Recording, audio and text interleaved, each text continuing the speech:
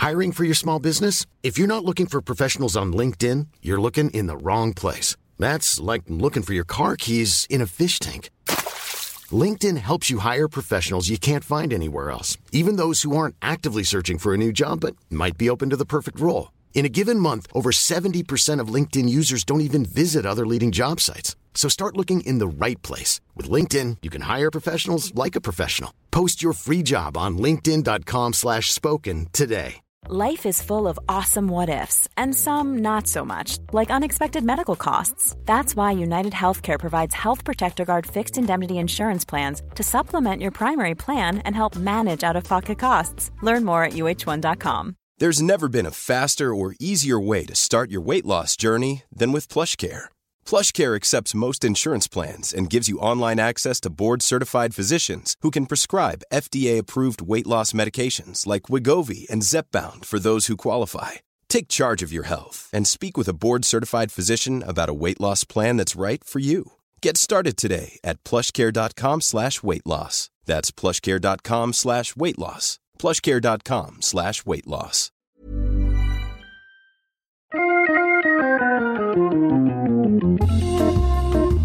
Welcome to Wood Talk, for woodworkers by woodworkers. Now here are three guys who put the fine in fine woodworking. Mark, Matt, and Shannon.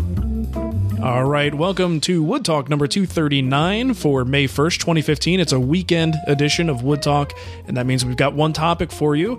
We're going to talk about buying tools before you actually need them. This was inspired by an email question that came in last week, and just a portion of that question from Matt was from Jeff, and he says, my dilemma is that I know I'll use that tool. He's talking about a miter saw at this point.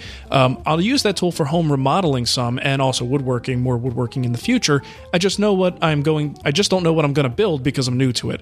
I know that I'm going to try all kinds of things. So just an example of him trying to figure out should he buy a particular type of tool or which tool he should buy based on what he thinks he's going to be doing in the future. So I imagine the gist of this will be us discussing things that we purchased that perhaps maybe we regret because we bought it anticipating using it and never actually did wind up using it. Right. Or even using it the way that we thought we were going to use it, which I have plenty of tools that it's like, that worked out in a different way. Yeah. All right. Well, the first thing that comes to mind for me, and I guess there's probably many of these things, but the one that comes to mind is the Fordham tool. It's one of those rotary tools, and it's something that I bought under the influence. And this I do a lot. If I'm at a woodworking school taking a class and use something in that class and they happen to sell that thing there, I'm a sucker. There's a good chance I'm going to buy the damn thing. I totally fall for it. So I've been doing some little, anytime I take a class at William Ng's school and it involves any sort of inlay, he uses the Fordham unit to do it. And it's a little foot-powered dealy whacker and has a little attached motor. So kind of think of it as a Dremel, if you will, or a dental tool. It almost looks like a dentist drill and kind of sounds like a dentist drill. Oh, so, nice. Yeah, so you buy this little base attachment and you could do really fine inlay work. So I did buy the whole thing. I've got the whole deal. And it works really well. The problem is I don't like it as much as using a small router. I find that a small, full size, but the smallest one. Specifically, it's like the Festool 1010 or their OF 1400. So it's a small format plunge router.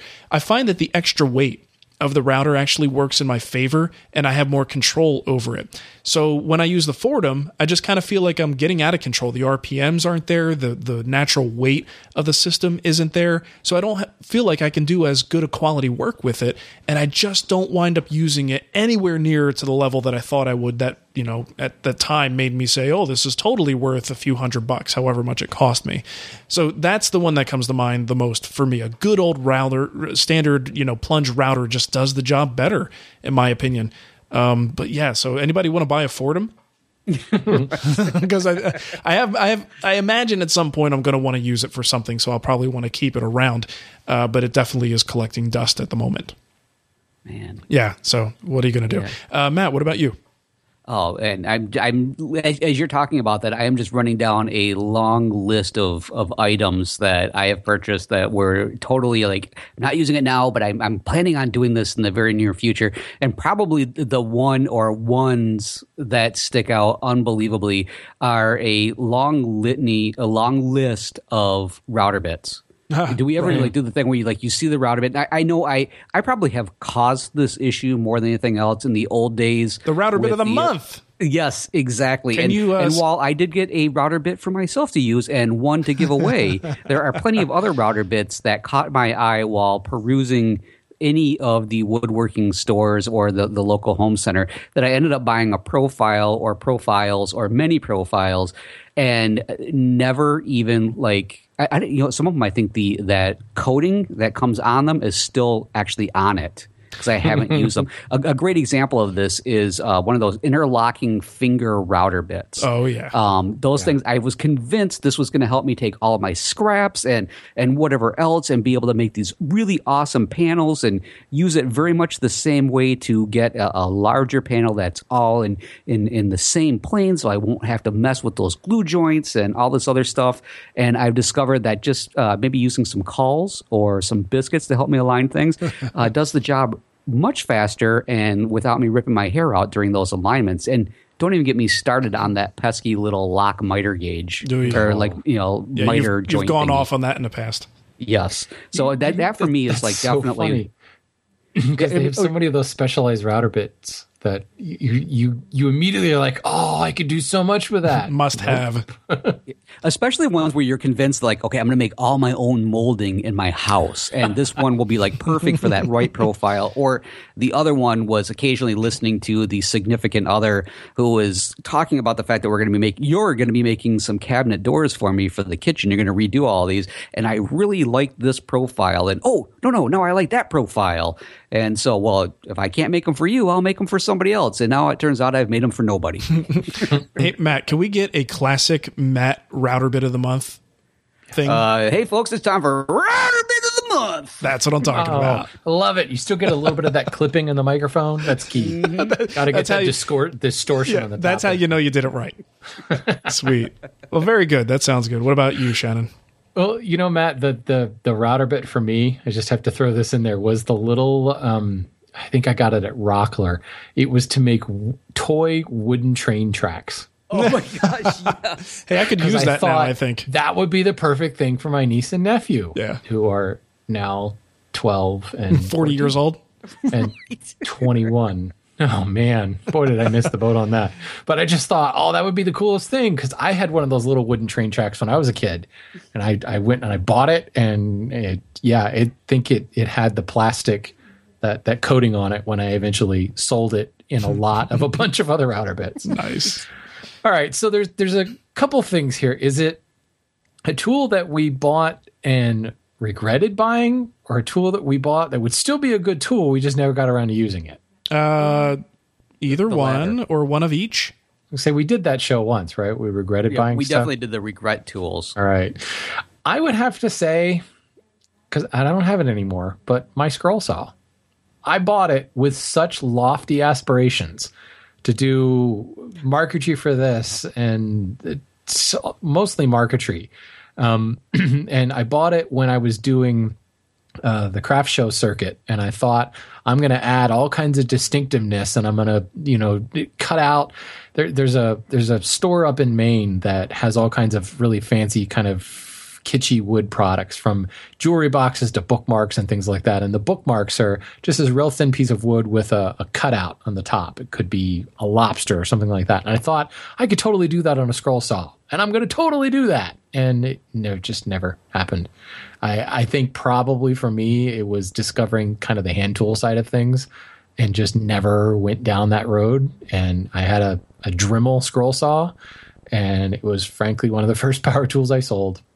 I had such great plans for that scroll saw, just never got used. Even as the power tool guy, what you just gave is a perfect example for me too. The scroll saw. I've got a really nice scroll saw because one day I know I am going to sit down and do one killer piece of marquetry. And, right, I'm going to need that scroll saw. So this is perfect, right? To make that clarification, I don't regret that purchase whatsoever. I'm still going to use that saw someday, but in the meantime, it's sitting there not being used because I don't use it in every project. Yeah. But I haven't used it once since I bought it. So what you're saying is I shouldn't invest in the scroll saw. There's like 7 more things that I could bring up. Yeah. Well, all good examples. The bottom line is you try to think ahead, and even when you know what you're doing in the world of woodworking, sometimes you get in your head that you're going to do tons of this one thing, and then you change your mind or your interests waver a little bit, and you go into some other area, and you just wind up, I'm not going to say wasting money, but maybe you wind up spending money before you had to spend the money. Yep. Yeah. Or you get like that supersized version, and then it turns out that you're not actually going to open a cabinet shop yourself. And now you're sitting on one in a shop that a lot of professionals are like, you son of a... You mean like building an 1,800 square foot hobbyist shop? No, definitely not that. I'm talking about, yes. Like, what kind of jerk would do that? I mean, seriously. Well, you got to have space for the drum set. I mean, well, here's the thing. real. You know what? I don't have the time to go to the gym, so I like to jog around my shop once in a while, and it's, it's like a track. Regulation size, just about. Very nice. All right. Well, I think that's it. Very short show, but that's how the weekend shows are going to be sometimes. So, yeah, Matt, how about you give them the contact info, and we'll get out of here. All right. Hey, folks, do you have comments, questions, suggestions? There's several different ways to contact us. Leave us a voicemail on Skype. Our username is WoodTalk Online. Call our voicemail line at 623-242-5180. Email us at kickback@woodtalkshow.com or leave us a comment on our WoodTalk Facebook page. And if you're looking for the show notes or downloads from today's show or any of the previous episodes, you're going to find those over at woodtalkshow.com. And since you're heading into the weekend as you're listening to this, you know what?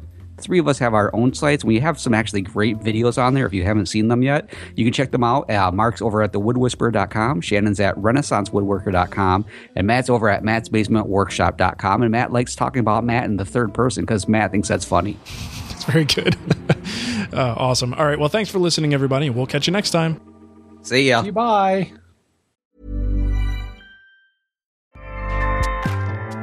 Acast powers the world's best podcasts. Here's a show that we recommend.